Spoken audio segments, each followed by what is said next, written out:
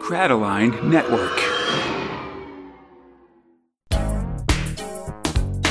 Yo, hey, what's happening, dude? I'm a guy with a rep for being rude, terrorizing people wherever I go. It's not intentional, just keeping the flow. Fixing test scores to get the best scores, dropping banana peels all over Borat the Dog floor. Earthlets. I'm the kid that My makes name is the Conrad. This is the art. 238th Last episode name of Space Session, Spinner first name 2000, Session. podcast where we try to make sense of the UK's own galaxy's greatest comic, 2000 AD, 1 month of progs at a time. This episode, we're taking a break from the weekly progs and once again venturing into the exciting world of special editions, in this case, the 1991 Sci-Fi Special. Unlike many specials, this one features mainly established writers and artists, with thrills all built around a specific theme, as we'll discuss later. The price of the special has gone up 55 pence to an astounding £1.50, but I'm more excited by my guest for this episode, friend of the show, Martin. Welcome to the show, Martin! Hello, Conrad. All right, thank you for coming on. I really appreciate it. No problem. It's a thrill. Listen, we're all about thrills here, absolutely. I wonder if you could tell me about your history with 2000 AD. Yeah, sure. I'm not a prog oneer, but I am certainly old enough to be one. Mm-hmm. For some reason, my first comic was Tiger, the sports comic, even though I'm not sporty. And then I went from there to the Eagle and then Battle. So all of these comics had 2000 AD advertised and referenced. So I was well aware of it. And then a friend of mine gave me some sort of random progs, 300 and something, and I was just amazed at how different it was. It was just a bit darker and a bit, all the heroes a bit sort of less, I don't know, heroic, I guess. So there's a lot more going on there. But every time I try to pick it up, it's always like every story was like volume 9 or episode 38 or 46. Sure. Like, how do I get into this? So, yeah. that was a real thing. And then eventually, my other comics, they all got cancelled and ate themselves, and you know what happened. And then I eventually picked it up, Prog 696 randomly when I was going to college. I was a lot older than a 7-year-old. Yeah. And that was so the end of Necropolis and just before the Meg, which I picked up as well straight away. And then almost straight away after that, I got a load of back issues lent from a friend, like the last few hundred issues, and that was what really got me into it. I was like, wow, this is amazing. I missed all this stuff. When I was reading my Billy's Boots and all these football comics, I could have been reading Strontium Dog, and I could have been reading, Rover Hunt and all that cool stuff. I missed it, but anyway, I read it eventually. Absolutely. It was really, really such a different take on comics, really. It is. Sorry, carry on. Oh no, I was going to say I've seen a little bit of other non 2000 AD English comics in the era. It is kind of interesting just to see the difference in 2000 AD. I mostly know like the New Eagle, I guess, just from the Where Eagles Dare podcast, which still has 3-page stories that are very cramped and stuff, as opposed to our larger 4 to 6 page 2000 AD thrills and things like that. Oh yeah, I mean that's obviously. As you know, a lot of the creators are the same people, but I didn't really realise that. But so there were some good stories in the other things, but they just weren't the same. I mean, Charlie's War and stuff like that was amazing, but it was still the 3-4 page format. So yeah, 2000 is another level, and then I read it all through the 2000s, so all through the 90s into the 2000s, and then eventually somehow drifted away. And then it wasn't until last year, and it was your podcast that got me back into it. Oh, all right, awesome. Yeah. That's the honest truth. And then I think I said before, I started reading my old case files, and then my kids got into it as a direct result. Oh, that's fantastic. They're friends about it. So, your podcast has, in a way, sold it back to the English kids, because they, I see my kids' friends talking about Judge Death and Judge Fear. They've never read it. They just play it. They don't know what it is, but they love the sound of it. So it's it's paying it back, which I appreciate. So yeah, and then I've now got subscription as well on the back of it. So Rebellion should give you some commission or something. Hey, I'm just happy they let us keep existing. That's all. But yeah, true. but that's really nice. I really appreciate that. I'm sort of. It's so weird just being. I'm a real outsider. I feel like to just 2000 AD stuff. Just different continents, different backgrounds and stuff. But it is fun to. It's been fun really learning about it and just all this stuff. I feel like like I've learned so much, not just about like comic books and these stories themselves, but even just about like British culture and various weird things and stuff, just sort of by osmosis, just through this stuff. And it's been really neat meeting people and like, you know, sharing this pretty elite fandom. Like it's not a huge one. So I think, you know, I feel like it's possible to know everybody who's currently reading 2000 AD almost. Yeah, you know, but well, you must be the number one expert in America by now you must be, surely. I feel, well, like, you know, I feel like there might be someone who knows more current stuff. Like, I very much, all my 2000 AD expertise is like someone in second grade teaching first grade or something. You know, I know up to what we've covered on the podcast, and then there's very large gaps in what I've got, you know. All I was going to say was, in your country, you know, how many millions of people, you must be up there in the actual, you know, like who knows more? Who knows more? That's an achievement, really. It is. It is one of the fun. Like, you know, it's a little rough just when you're trying to talk about things. Like, I've often said that I know people that I would consider like real hardcore comic book nerds. You know, with thousands of comic books in their houses, and they know all this stuff. And all they know of 2000 AD is just like Sylvester Stallone from the Dread movie. Like, you know, sure. They don't even, you know, you try to talk about like Strontium Dog and there's just nothing, you know, it's like, you know, you'd like it, but whatever. But so, you said you started reading around the late 600s, so we're actually pretty close to where we are in our Prague timeline right now. Like this must be like your early days. What we're talking about here. Yes, all the ones, because I'm reading along with you. Obviously, all the copies I look at, those covers, they're all so familiar because I've read them so many times over and over again. So they're all like every single cover is, you know, good or bad, is very, you know, indelibly etched into my mind. So it's it's a real nostalgia trip at this particular point. So it's really, you know, it's a real treat. That's excellent. So did you have this special when it came out in early 1990s? I found it in my box, and it was in appears I bought it second hand for 25 pence, but it must have been quite soon after. But it's been in my collection for 25 years, so I don't know exactly when I bought it, but I did buy it around that time. But nice. It's in quite good condition. So there you go. Oh, fantastic! Yeah, it's cool to. I love when we're reading these ones and the guest has one that's from the era and stuff. I think that's so cool. Like just bringing out these old comics and stuff. I've had to slow down a little bit on my buying of physical copies, which is a bummer. But it's very you know, just bringing out these collections is real cool, man. I like it a lot. Awesome. Yeah. So I'm Okay. I say especially the progs at this time, they're really big and really nice and good quality. I mean, they just feel like a nice era of. They got it just right, the sort of physical, you know. Yeah, in this early days of color comics here, I think we've just we in our timeline we've just gotten to the point where things have gone full color, and so it's a big it's a big change for 2000 AD, I think, and something that we're really looking forward to as we move through 91 and into the future for sure. Awesome. Funny, yeah. Cool. So just before we get going here, I should say, as we're starting, we've just finished Prague 727 in our Prague timeline. So Bix Barton is fighting the Carrion League. Dread's headed to the Emerald Isle. Junker is cruising to its conclusion. Nemesis and Deadlock are fighting a mysterious, like, murder mystery demon. Robo Hunter's just come back, and he's after a cyborg cop. And Dowdamoto is headed to Venus, basically. Just a lot of crazy stuff. That was a strange one. two pages. Yeah, it's in our recording, we're just getting towards the end of it now, and it's an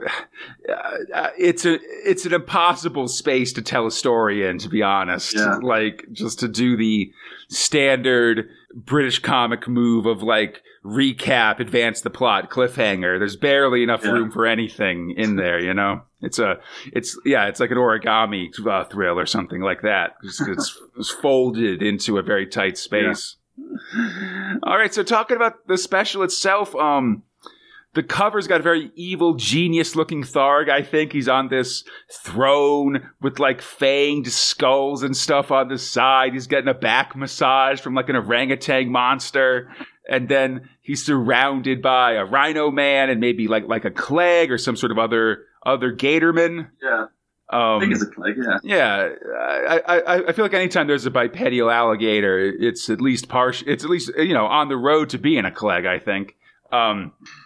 There's also a bunch of like little tiny aliens and a Stookie as well, and an angry turtle. Yes. I think the turtle is based on the Creature Comforts shorts. You know, I remember those. Oh man, like the claymation ones, sort of pre-Wallace and Gromit. Yeah, it's like an evil version of one of those.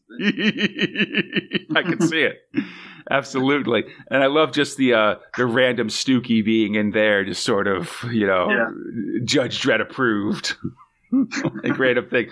But yeah, this is also Tharg has a partially eaten polystyrene cup and a green evil genius cat as well, just sort of doing all this stuff. Yeah, it's a good cover. Yeah, this one, it's by Dermot Power. Pretty solid. He's done a lot of covers, and we'll start doing some stuff in 2000 AD this year as well. The inside cover, there's a very red image of Dredd who seems to be like wading elbow deep maybe in some kind of red liquid. Yeah, I thought that might be an homage to something, a famous painting, but I couldn't work out what it was. It's a bit odd, isn't it? Yeah, it's a weirdly messy, and it's signed, but the legalese for the special is covering the signature, which is rude, to be frank. Yeah, that's a filler, I suppose. But yeah, seriously. But all of that, fun opening stuff, and takes us right into Thrill 1, Judge Dredd.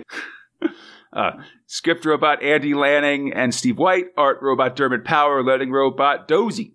All right.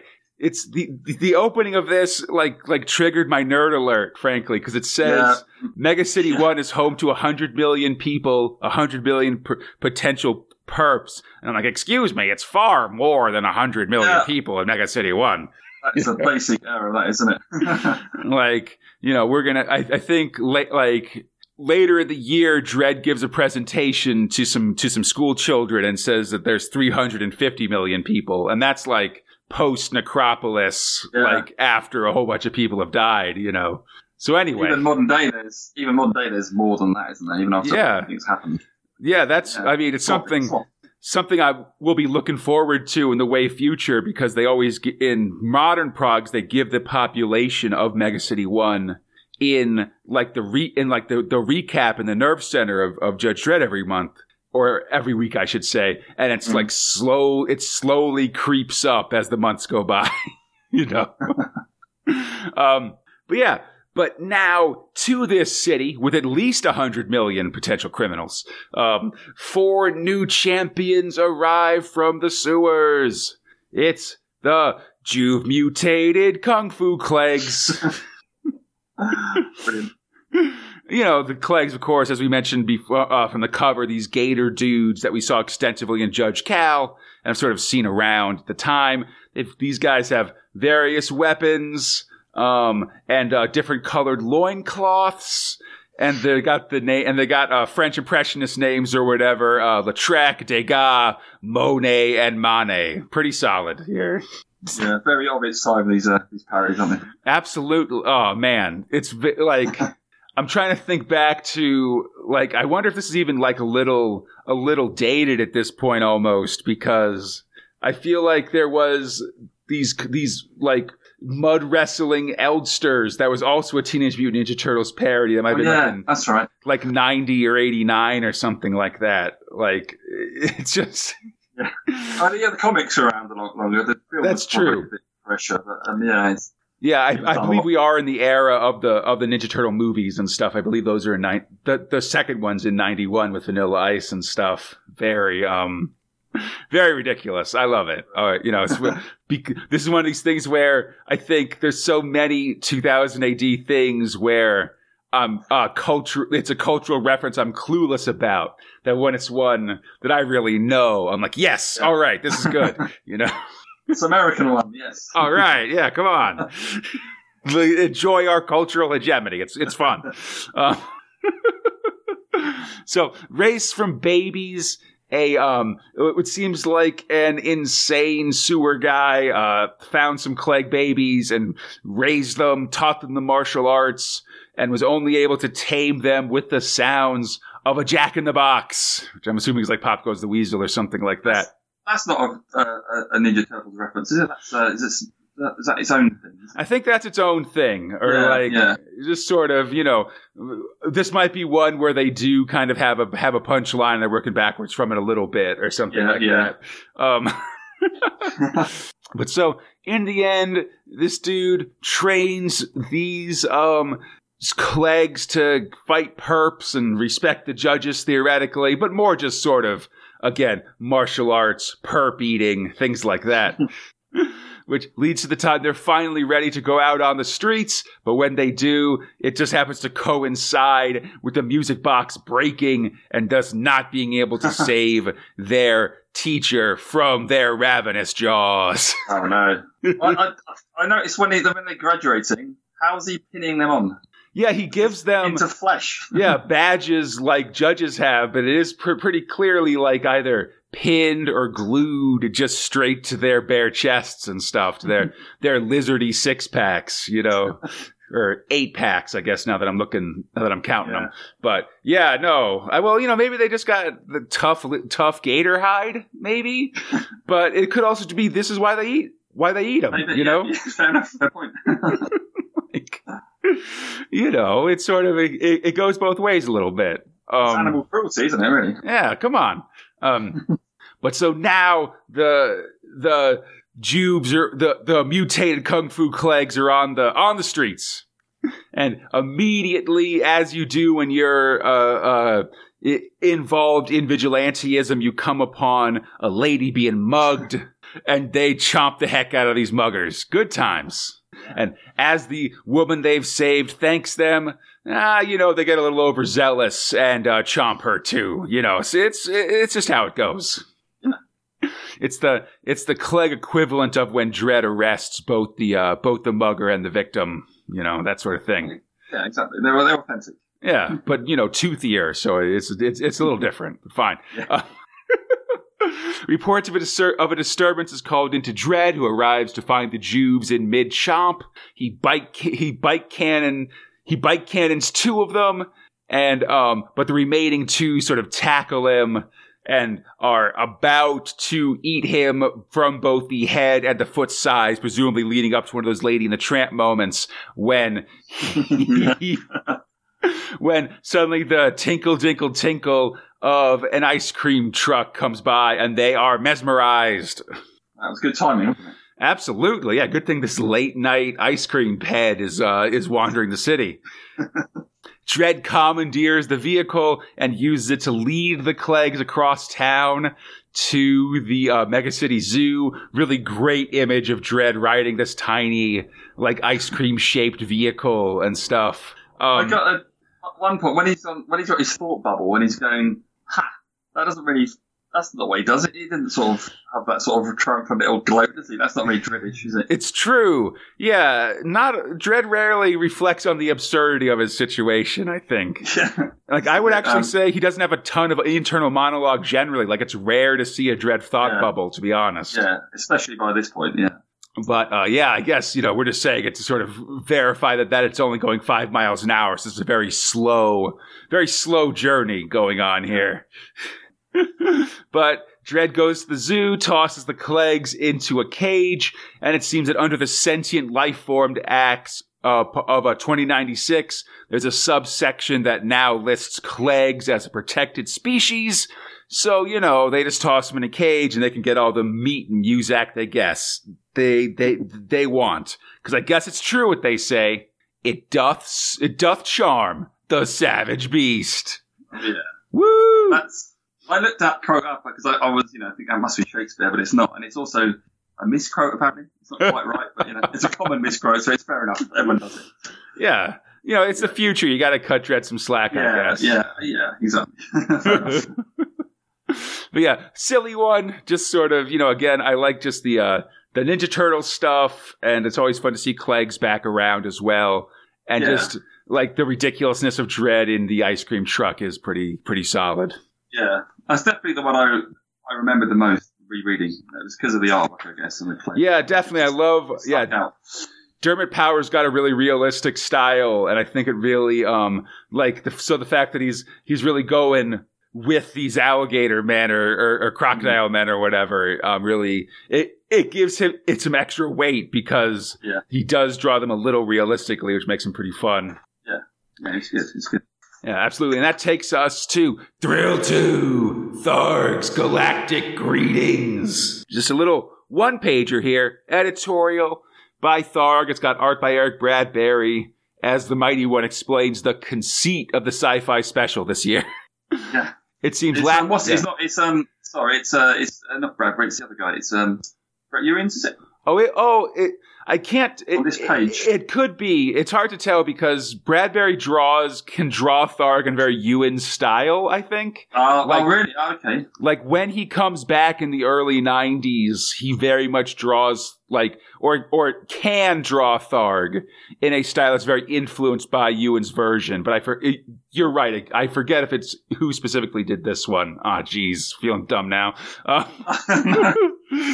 But so last year the special theme was horror. In the winter it was humor, and this time it's just straight up monsters. He then gives a rundown of all the different stories in the special and how they relate to monsters. Thank you very much. I assure you they do. Yeah. I feel like we can grade according to how close these different stories fit the brief, for sure. And so just general scene setting. It's like in the winter special they did this through the medium of a Tharg story, but I guess they were just instead decided to have that be a different kind of Tharg story this time. It fills a page, doesn't it? It gets rid of one page. That's sometimes the mission for these specials is just fill the page by any means necessary. All right, so let's continue on, I guess. Let's get into this monster issue with at least one monster in Thrill 3, Robo Hunter. Script robot Mark Miller, art robot Simon Jacob, lettering robot Annie Parkhouse. So we got the rebooted Sam Slade here with Mark Miller. We're in the middle of his first adventure back with art by Casanovas in the Prague. Yeah, quite different artwork here. Yeah, and this one's Simon Jacob of Armored Gideon fame and others. And apparently after 18 months, the dolls stopped crying and got to work. Whoa. We see a strange room full of creepy robot dolls as they grab a desiccated corpse in Union Jack underwear inside. It seems that they have dug up a criminal known as the Puppet Master, who was given the death penalty, and they're getting to work sewing and working on his body and going crazy on him, and eventually it seems they're able to cyborg up his body enough to bring him back to life. Whoa! Yeah.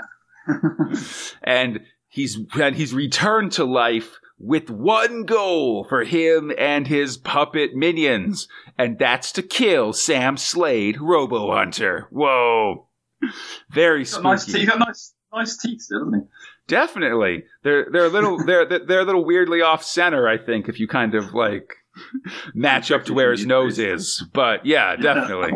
They kept his chompers going while he was in the cemetery or something.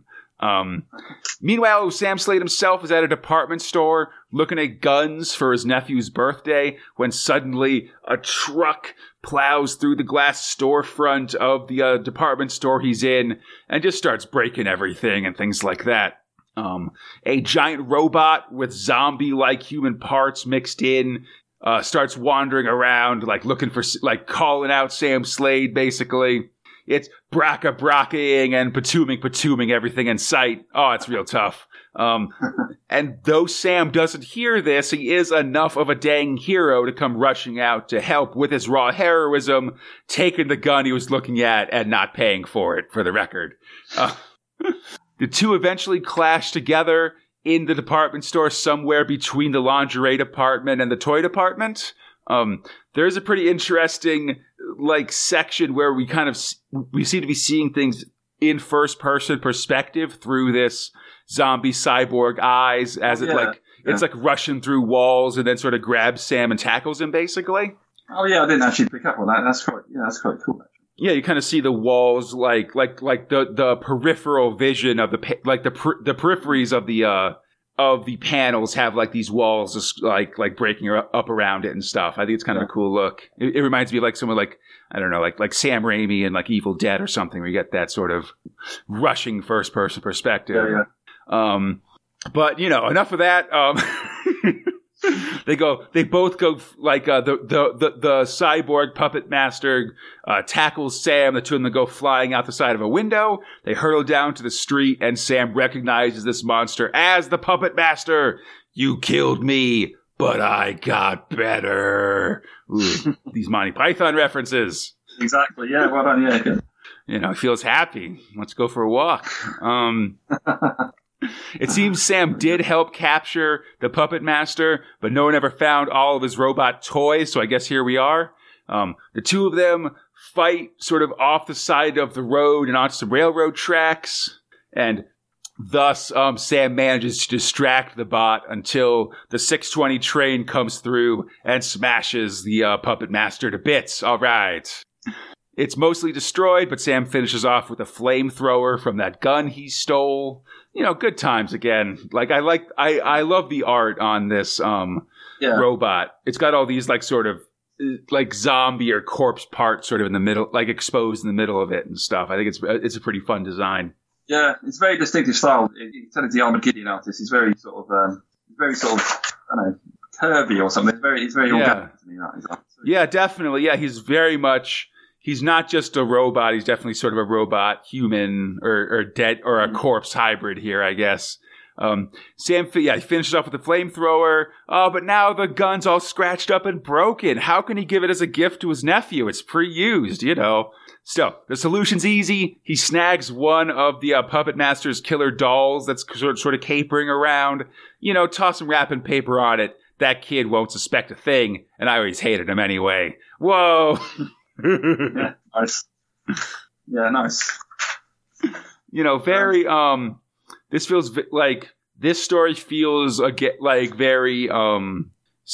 It's got the same situation as all the rebooted Robo Hunters, where it's clear they're trying for a mix of action and humor, but they're definitely going heavier on the action for sure. It's like a 75-25 with action on the lion's share, I think. Yeah, I agree. It's a bit more serious than the old stuff. Yeah, or at least just I guess more focused on having a gunfight and sort of rushing through traffic to beat this guy up, as opposed to I guess classic Robo Hunter, which is much more about Sam being kind of rueful and making observations, I guess. Yeah. And on the topic of ridiculous ultraviolence, let's talk about Thrill 4, Tyranny Rex. The text story. Oh, man, yeah. Script robot John Smith, art robot Mark Buckingham, and I guess there's no lettering robots, it's sort of typed. Yeah, text story time.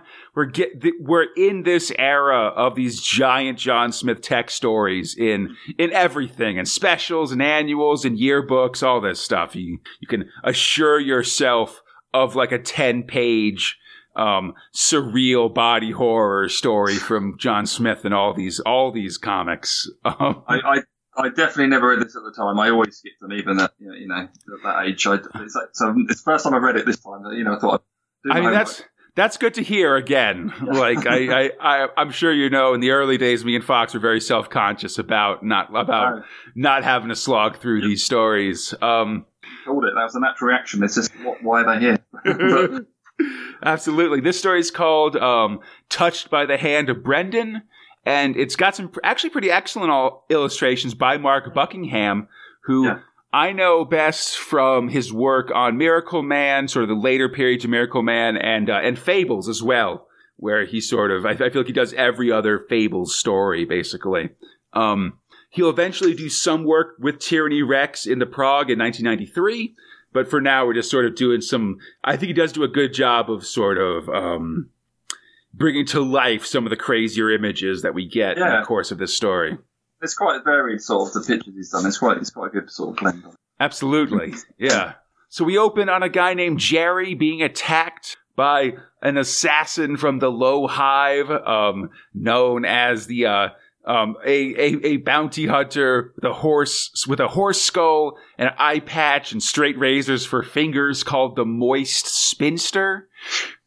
It's very terrifying. He goes to run, and then we cut to Tyranny Rex, who gives us the backstory, basically. There's apparently an artifact called the Shroud of Brendan, technically known as the Arana Thol, the Mandlion of the Ninth Spasm. Anyway, yeah, listen, I went over it once or twice. I was like, all right, there's a K in there, so I'm clicking. That's just how it goes.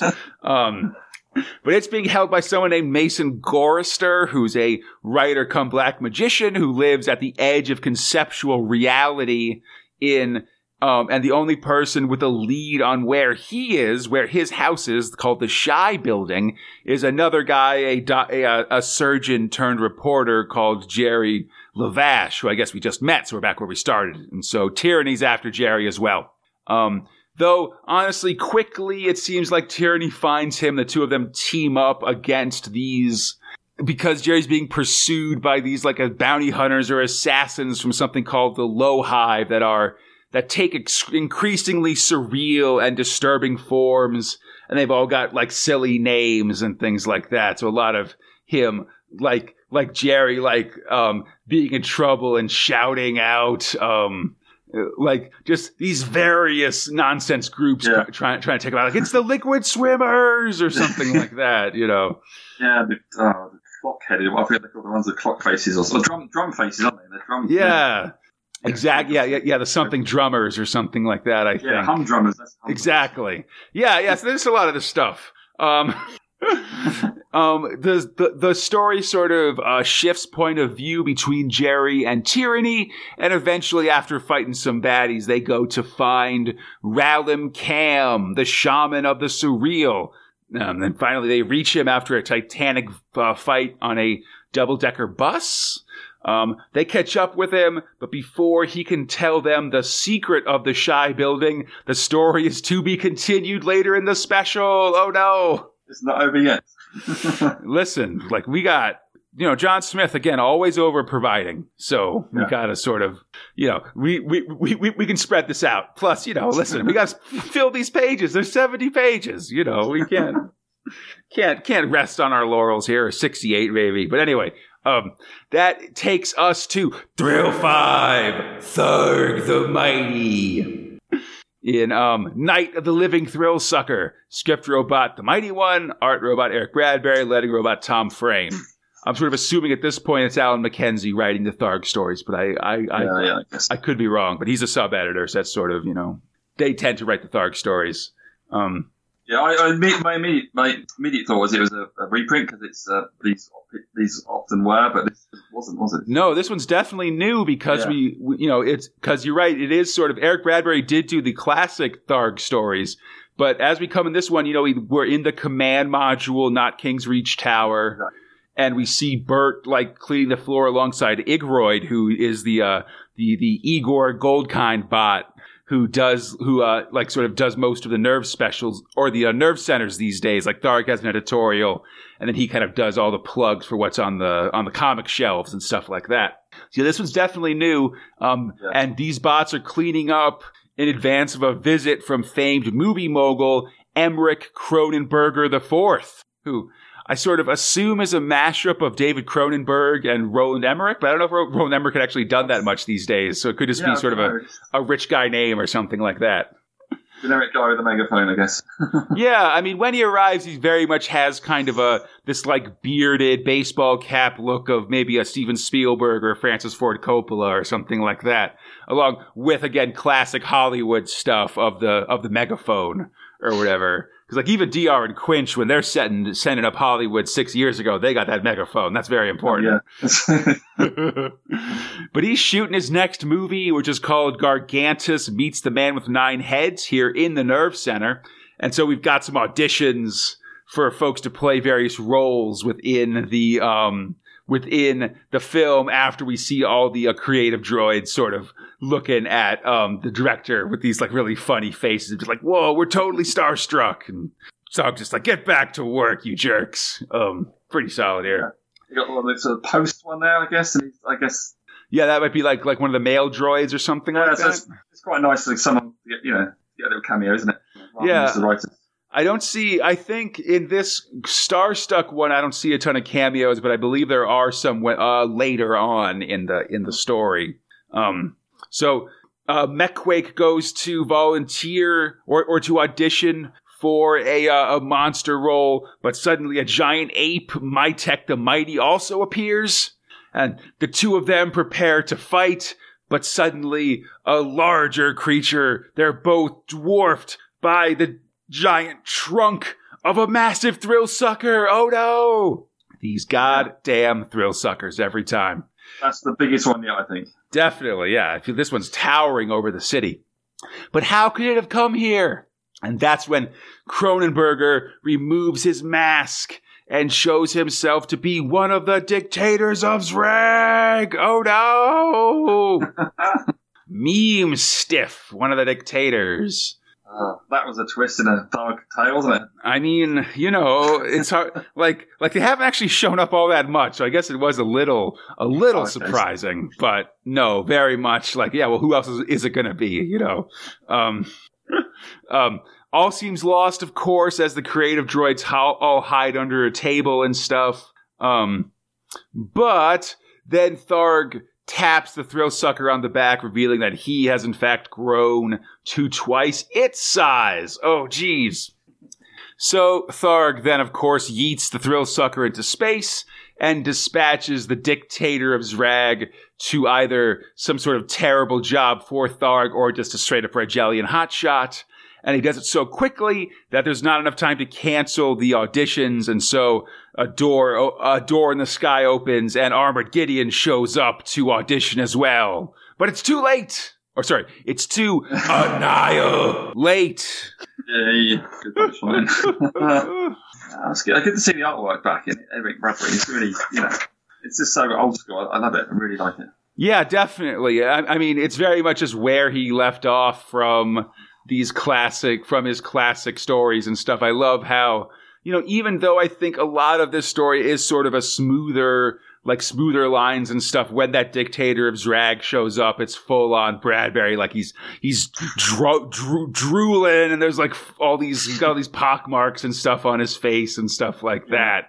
Very, very extreme Bradbury there. And, and as he's doing stuff in that section, very fun. I love, he draws a good Tharg and a good Mighty One story for sure. And that takes us to Thrill 6, Robo Hunter, which is, just sort of Mike Butcher coming in here to fill some space with a deep dive into a 2080 subject, basically. Not really monsters, is it?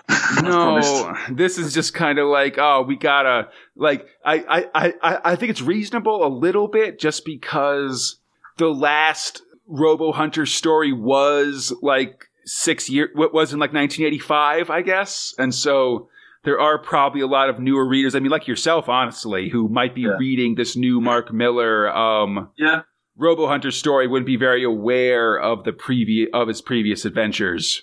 So it's okay. I mean, it is filler. Can't stress that enough, but yeah, just sort of Butcher writing recaps of the various of the 10 Robo Hunter stories, interspersed with some excellent Ian Gibson images and stuff. Very heavy. I think they got every instance of a space babe from this series in here.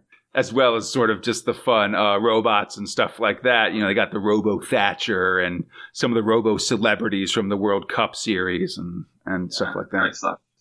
Yeah, you know, it takes me back for sure to these early days of Robo Hunter and stuff. Fun times. Yeah. Page after that, there's an ad for the Judge Dredd Mega Special, which we'll be discussing later this week. Real scary face of Judge Death here, and it's apparently no place for the squeamish. And I guess I'll mention this at the time, but it looks like they're charging 25 pence more for the Judge Dredd for the Dredd Special, which seems about right, you know. I think I've got it here. It's almost the same size as this thing, so it's a bit of a. Oh yeah, no, they're just selling the brand for sure. Yeah. Like that's just how they, you know, it's like how the winter special is going to be like twice as much as both of these, just because it's sold around the same time as the annuals, which are more expensive. Also, you know, it's sort of I got this pricing conspiracy for specials that I feel pretty confident about, to be honest. Oh yeah. When the Judge Dredd, I suppose they assume slightly older readers, they got 25 pence more disposable income. You know. Yeah, and I think also, I feel like people might just see the Judge Dredd brand name or something like that. Might be, even now, a little bit more popular than just 2000 AD or something. Constant problem, I think. But I guess it's funny you were saying that at first you thought the Tharg the Mighty story was a reprint because it's right before the actual reprint in this special. Thrill 7, Judge Dredd. Script robot John Wagner's T.B. Grover, art robot Jose Casanovas, lettering robot Tom Frame. Yeah, this is a reprint from another special. Yeah, it's the greatest sin, frankly, putting special content in another special. It's ridiculous. Yeah, and by this time you're thinking people are sticking with the comic and growing with it. They might remember this stuff more than the early reprints. You know? They're thinking there's a limit to how much I can reprint after a while, because the younger readers are dropping off, aren't they? The older readers are going with it. So. Yeah, I'm interested to see how they balance that stuff for sure as we're going forward. I mean, this is from a long time ago because we're in 91 right now, and this is from the 82 special, so 9 years ago. And I think they might even just be bringing it in just because since Jose Casanovas is drawing the current new Robo Hunter story, it feels like there's a it's sort of, there's some connection to the previous Robo Hunter piece and something like that, I guess. I don't know. Yeah. I'm just like, it's funny to read, like try to imagine myself as like a sub-editor trying to find connections to things, you know, like how later we'll go from a John Smith Tyranny Rex story to a John Smith Rogue Trooper story or something like that, I guess. You know, I don't know. A little bit of stream of consciousness. It's so good. But so, we start this story. Casanovas has mostly drawn Max Normal for these specials, so it's fun to see him draw Dredd. And of course, he's got this art style that's very detailed and shaded in, a lot of ink washes and things like that. And so it gets extremely dark as we go on here. But anyway. Yeah, you think it's been from colors originally? I don't think so. I think it's just black and white. I don't know. It's hard to tell, I guess, because you're right. When there's a lot of gray like this, it does that is a sign to me that things started out in color and got black and white. It wasn't in color in the original special, but I don't know if that means that much. But I don't know. It's a good question for sure, or a good, I don't know. It's hard to tell. But so we're in the aftermath of the Apocalypse War, which makes sense for an 82 special. They sort of. I think it's something else, isn't it? It's not the Apocalypse War, is it? It's something else. It's Yeah, because they talk specifically about while we're talking about the Apocalypse War, this one is actually a reference to the destruction of Sector 43, which was caused by the pirates of the Black Atlantic that fired a nuke at the city. In Prague 198, I believe they destroyed the Charles Oppenheimer block, which had just been rebuilt before it was the first city block destroyed in the course of the Apocalypse War, you know? But so there's a call out to the city for people to contribute ideas, inventions, and practical aid for rebuilding. And this basically sets up an episode of Mega City 1, like Shark Tank or Dragon's Den or whatever you want to call it, basically. Let's have your inventions. Oh, I'll invest in that. All right, fine. Well, how many did they get? What else could they do? I mean, I gotta I gotta think there's a bunch, because it's just a bunch of real weirdos and stuff. True, that's true. We see a guy walking away with with a triple-decker construction droid that just sort of blew up during when he was trying to showcase it and stuff like that. So to this desk comes Orvin Babel, I should say, a nerd who has created a special Munst glue that's cheap to make and a great bonding agent. But instead of tossing him millions for the recipe, the civil servant in charge just says the glue must undergo a testing process to make sure it works right. Oh, they got to vet this glue. Yeah. It's like the vaccine at the moment. Yeah, exactly. But listen, Orvin, like so many government leaders, is not interested in proper procedures and instead wants to fast-track this glue, given it Project Warp Speed or whatever. And this causes him to go future crazy, and so he just grabs a bunch of glue, spreads it on the bald head of this bureaucrat, and then just kind of lifts him up by his shoulders and sticks him to the ceiling, which is pretty excellent, to be honest. Later, the civil servant, with a hunk of ceiling still attached to his head, relates the story to Dredd, who then finds him for damaging civic property, as you do. Harsh. It really reminds me, I don't know if you guys had these over there, but we, in the States we had ads for crazy glue, like, for super glue or whatever. Yeah. And it featured a construction worker in a hard hat, like gluing his hard hat to the top of a steel beam and then just sort of hanging there by his hat and stuff. Kind of reminds me of that. Yeah, we had one where they stuck a man on a windmill and he went round on the windmill. That's excellent. He later died. Well, I mean, everybody does, I guess. That night, Babel heads to the Harry Hames Reclaim Project, knocks the guard out on duty, and programs the construction bots to start working at double speed, using only his Munst glue as a bonding agent. The robots quickly get to work, and they throw up a giant tower of letters spelling out Babel's glue, GLOO, of course. As they go, on the roof of the building, Dredd respawns. He takes down construction droids as he works his way up the tower. I guess this is technically die-harding his way up because he is working on a building that's under construction and stuff like that. The construction droids shoot him with rivet guns, but it takes more than that to nail a judge. Dredd hits several droids with the glue itself and almost gets to Babel, but then a crane droid knocks him off his bike and he plummets to the city below. This is amazing, this bit. The amount of time. Definitely, yeah. Dredd's just falling through the city. He calls in an X-Wagon. He shoots several, people taking pot shots at folks as he goes. He's just arresting people and things like that. It's pretty excellent. Definitely. Oh man, yeah, that. It's like Bill and Ted's Bogus Journey or something, where he's just falling for 5 minutes. So he can sort of has time to relax as he goes, But so it's probably better Dredd fell though, because Babel sees that the construction bots are starting to free themselves from the glue. It's not quite as good as he thought it was, and the whole tower collapses as Dredd hops aboard the H-Wagon. Tons of people are crushed and killed, including Babel. I guess he was due for a sticky end. I thought they might have some more puns in there somewhere. They're mixing them around, for sure. After this story, there's an ad for the Judge Dredd magazine, and then we jump right back into Thrill 8, Tyranny Rex Part 2. Just continuing on here, there's a little quick, Tyranny and Jerry... Oh, sorry, go ahead. Oh, I was going to say, it gets even weirder, doesn't it, really? Absolutely, yeah. Tyranny and Jerry get the location of the Shy building from the shaman quite easily, and when they go inside, it's just across the street, it seems.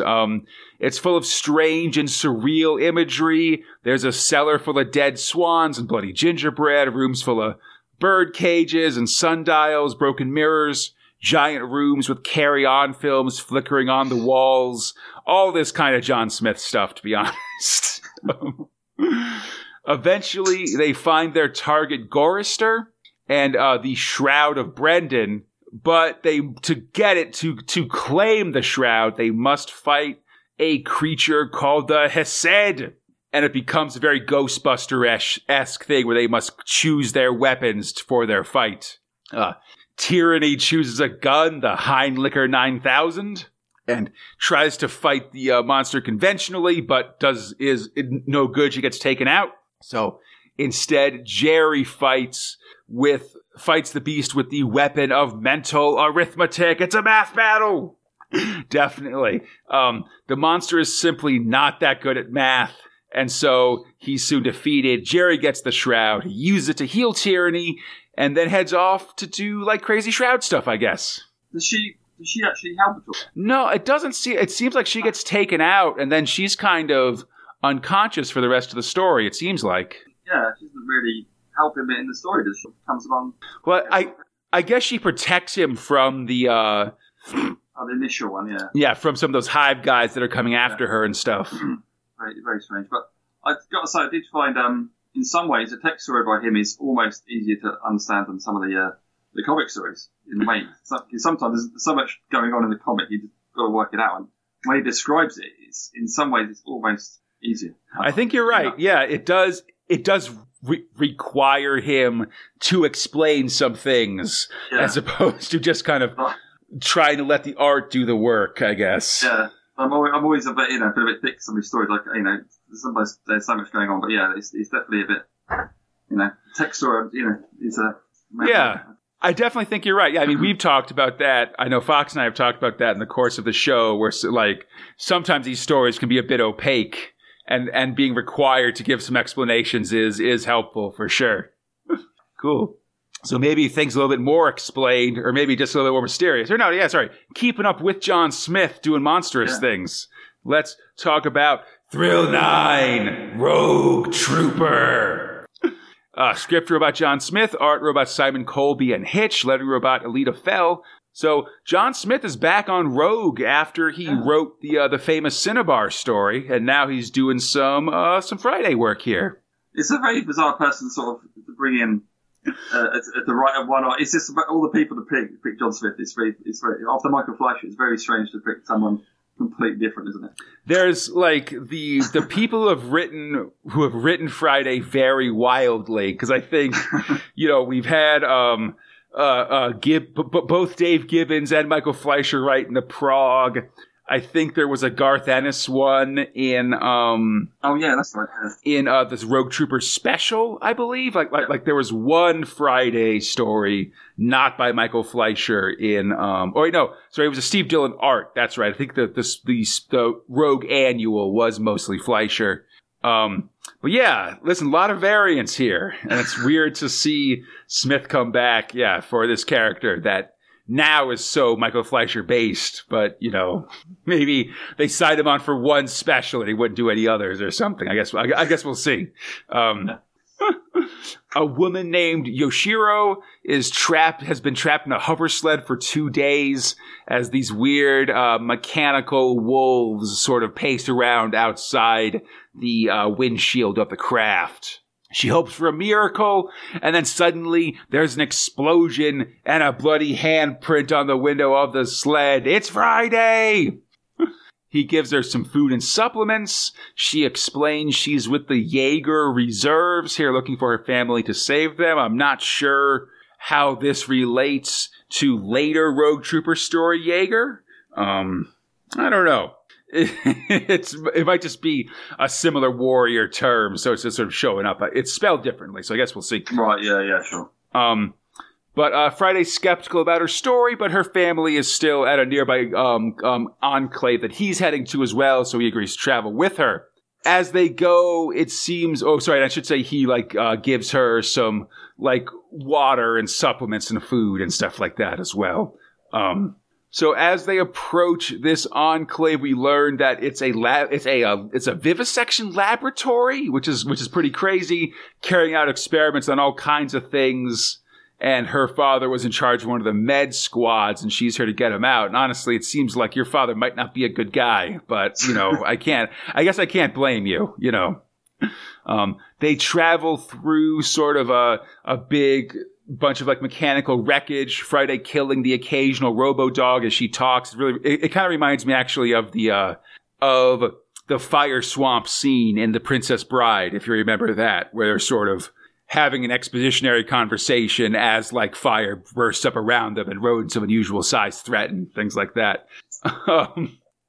But so eventually they arrive at the Enclave, and while the shields and lights are still on, the whole place seems deserted. They don't see anybody until a mass of seeming like sleepwalkers or something sort of slowly makes their way towards them. Among them is Yoshiro's father, but he doesn't seem to recognize her or break from his trance. He's just sort of mumbling something about Mummy having gone away and stuff. And as she... Classic. Yeah, okay, very, very classic, creepy stuff, yeah. Yeah, classic horror trope, isn't it? Definitely, yeah, it's that Doctor Who gas mask kid all over again. Yeah, exactly, yeah. Yoshiro goes to like touch her father, but when she does, she too seems to fall into this trance that everybody's in. And when Friday checks on her, he does the same. Oh no! And we get some very John Smith captions, don't we? Yeah. Like Braille, it's a very him all over, isn't it? Yeah, blind fingers in my head, skipping, stumbling, reading my mind like Braille. But then he comes to and finds himself on a beach, hanging out with his resurrected GI buddies that are alive again. They're not blue, though. I can't tell. He doesn't mention it, so I can't tell if this is just like a coloring error or if they're supposed to just be human colored here. But yeah, that is a bummer. Because he doesn't, it's not like him noticing that they aren't blue, like snaps him out of the trance or anything like that, you know? Because I feel like that would be a good move if you were telling that story, if that was the point you were going to make. Yeah, it's a bit confusing. If it's your first Rogue story, you think, why is he blue? Yeah, exactly. But so he sort of relaxes in the sun, but then things go bad, and suddenly he finds himself in the rain fighting this kind of cybernetically enhanced dude in furs or something like that. I guess it's the real world. It cuts back to the real world, and Friday bursts in and out of reality. This part's kind of confusing, honestly.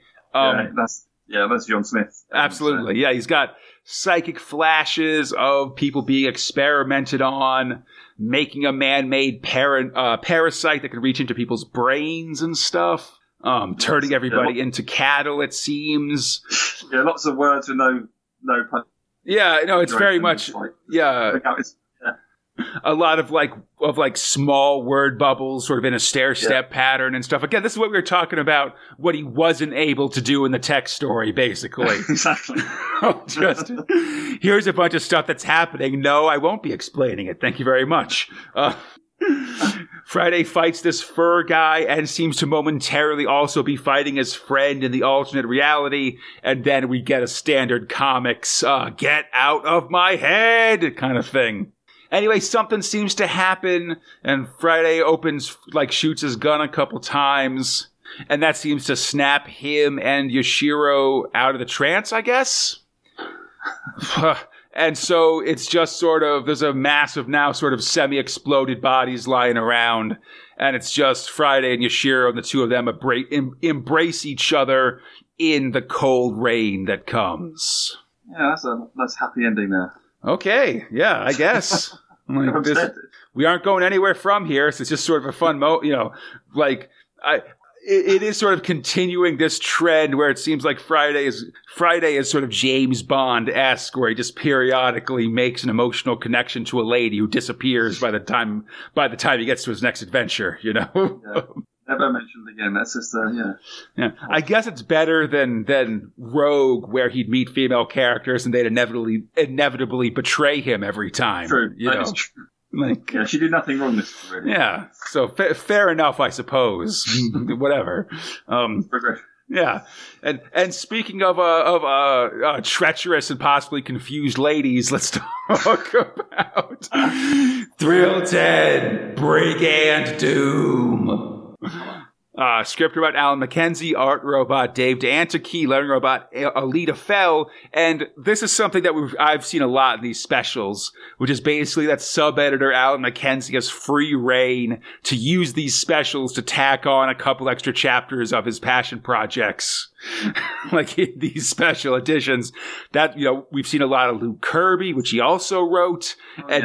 now we're sort of having the denouement of his recently finished Brigand Doom. Like, we just talked about that initial story like 2 episodes on the podcast. Yeah, it's almost straight after, isn't it? This one. Yeah, it's a real direct conclusion to it. I gotta say, I don't know if I like it in color. I guess I really like Brigand Doom as a black and white story, and yeah, I think it works better than I expected because the black and white is the sort of one of the big points of that story. But this it's pretty well coloured, I'd say. Yeah, I mean, I'd say it helps that they are just using a lot of like a blues and dark colors as well, like blues and greens, so that it sort of still has a very monochrome kind of feel to it almost. I mean, I suppose what they could have done is had her in present day in colour, gone into the dream in black and white, and then come out again or something. Ah, the old reverse Wizard of Oz? Yeah, it could be. Yeah, it's good. Yeah, it's fine. I sort of noticed it just because I do think of it as a quintessential modern black and white 2000 AD thrill, I guess. But yeah, so we're like 5 hours since the end of the first Brigand Doom story, and Inspector 9 is reflecting on shooting Doom as she heads to bed, which is for the fellas, I suppose. But as she sleeps, she smells the scent of mothballs, and Brigand Doom is standing over her bed. Oh man! It's called Scary Monsters as well, so there's your monster link. I guess so. Yeah. Doom stands over her. He sort of pops another one of those gas ampules. And when 9 says that she shot him, he pulls a bullet out of his chest. And it's like, oh, then I guess this is yours. Which is, a pretty solid power move, I think. Anyway, he wants to show 9 reality and warps her down to the city where we see a man dying of malnutrition exposure among a bunch of other people. This is a very sort of Christmas Carol, Ghost of Christmas Present sort of thing going on here. Appropriate for the Christmas holiday weekend that we find ourselves recording on right now.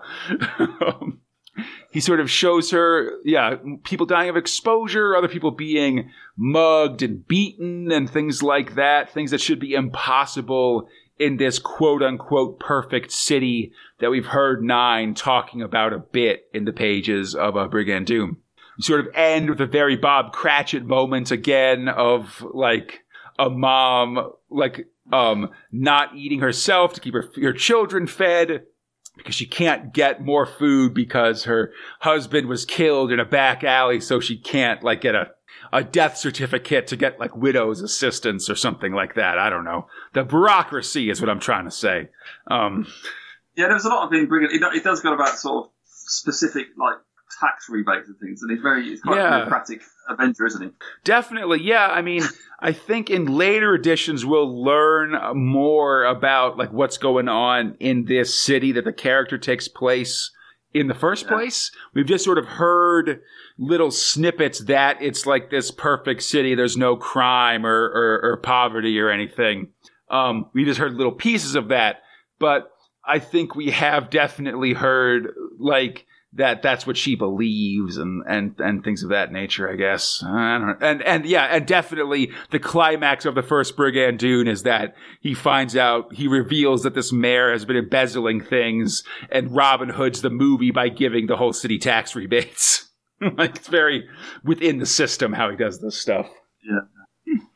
But, so eventually, I guess, 9 goes to sleep and Doom says that she won't even really remember this dream. It'll just be one brick in the wall of her disillusionment in the city, bringing it one step closer to being perfect. So I guess it's just a spooky dream. Fair enough, I guess. Yeah, it's always it ends up where it starts with the dream, isn't it? It doesn't add necessarily much, but it's good. I guess it makes sense for a special because it doesn't advance the, like. Yeah. Like, I am glad that it's one of these stories where where it's not a plot essential piece of the story in the special, I guess, because we don't have to read it. Like, I feel like we've had some Tyranny Rexes where there's some very important pieces of the Tyranny Rex story that we've only seen in the specials and don't know anything about in the story itself, or in the progs, which is, like, not fair. to me, who doesn't have access to these specials sometimes, I guess. Yeah, this is pretty self-contained, and it's even she at the end of it doesn't have any. Yeah, hasn't really missed out anything, has she? Exactly. So we finish up this special with a pinup, I believe, by Jim McCarthy of Bix Barton on one of his early cases, The Curse of Charis, with Bix and Michael Caine walking past some decidedly alive-looking ancient Egyptian god chaps. And yes, they could be cool monsters, I suppose, couldn't they, for the special? Yeah, they're certainly they could definitely spook like Abbott and Costello or something like that if they wanted to. I do really love Bix's explorer gear here, like his pith helmet with a jewel in it, and then his like scarf with these question marks and things like that. Very Doctor Who, isn't it? Yeah. Absolutely. And with that, oh man, Martin, we have finished the 1991 Sci-Fi Special. Wow. The second time I've read that. Very exciting. You know, there was some new stuff just because of the tech story and stuff. So it's very, you know. No, you're right. Yes, of course. The first time I read that, yes. Yeah, new to you. So, okay. With that said, I've got a single question, which is what were your top and bottom thrills for this story? Or for this special?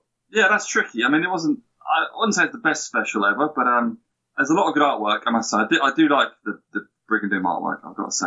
I would probably say that despite the nerdy inconsistencies, I would probably put the Judge Dredd Clegs one at the top, just mainly for the art, and it's quite funny. But they could have edited a few details, couldn't they? Really, but yeah, it gets it anyway. So for me, top one is the Clegs. Nice. And bottom, I'm going to probably say the Rogue Trooper, just because it doesn't really go anywhere. It's a good horror in there, but it could be. It's not necessarily very roguish, is it? And but it's fine. It's fine. The artwork is pretty good, but it's just okay, I guess. So I put that. I'm gonna let the text one off because it was actually alright. So I won't put that. And the filler, I ignore the filler because that's. Yeah, it's not fair to put filler as your bottom. No, it's doing its job fine. But its job isn't to like we said, the job isn't to really tell a good story or be interesting. It's more there just to fill space. So Yeah, but what about you? America's top 2018 guru. What's your top and bottom thrills? I don't know. I actually don't know. I'll definitely agree with you for Rogue Trooper as my bottom story. I just like we kind of talked about, I had trouble kind of grasping what exactly was going on in the course of the story, especially towards the end of the story, like what exactly was happening. Like, was that cyborg fur guy real? And so Rogue fought him through his fantasy or something? I wish there'd just been moments where he really kind of realized that his dream world wasn't directly real, or that's always a nice moment in those dream world stories we didn't really get. For my top, I'm close to kind of picking the Robo Hunter story, just because. Oh yeah. I did kind of like that one. I liked Simon Jacob. I liked the design of the bad guy, and I felt like it more actually maybe than the Prague stories did a decent job of mixing the humor with action that I like from Robo Hunter. But I think in the end, I'm going to agree with you to have some solidarity, because that Judge Dredd story is a lot of fun. I like the Clegs eating their kung fu master. I like them having French impressionist names. I love Dredd riding on that little ice cream truck. It's very small to him in comparison to his law master and stuff. And just all that stuff is just a lot of fun, and also feels very current for 1991, which I think is very cool. And again, a cultural reference I understand, which is rare, so I got to reward that. Cool. Yeah, I agree. Yeah. Awesome. Yeah, no, fun times. I guess, I would agree. Maybe not the best special, but an okay one. So, we've seen worse over the years as well, I think. There's not that much filler, really, is there? A reprint. There's not much of it either. So no. One reprint, one big tech story. It's way better than last year when all these specials had 12-page thrill archives and stuff. Oh, yeah. Which, again, as we said, valuable at the time, but pretty rough for a reread, Yeah. Cool. All right. So I hope everybody enjoyed the show. As always, you can find Space Spinner 2000 on iTunes, Stitcher, the Google Play Store, or our podcast site at spacespinner2000.com. Feel free to contact us at spacespinner2000@gmail.com, on the 2080 forums, or our Facebook, Instagram, or Twitter pages. On Twitter at spacespinner2k. For everything else, look up Space Spinner 2000, and we should be there. And hey, if you like this show, why not consider backing our Patreon page, patreon.com/Crataline. We've got a bunch of rewards if you're interested, including advanced episodes, coverage of modern 2000 AD in the magazine, and even a monthly Q&A with Fox and myself, just talking about what's going on with us. Martin, thanks so much for coming on the show. Absolute pleasure. It's really, really enjoyed it. Fantastic. Where can people find you online if you'd like to be found, or would you prefer to stay anonymous in our cybernetic state? Yeah.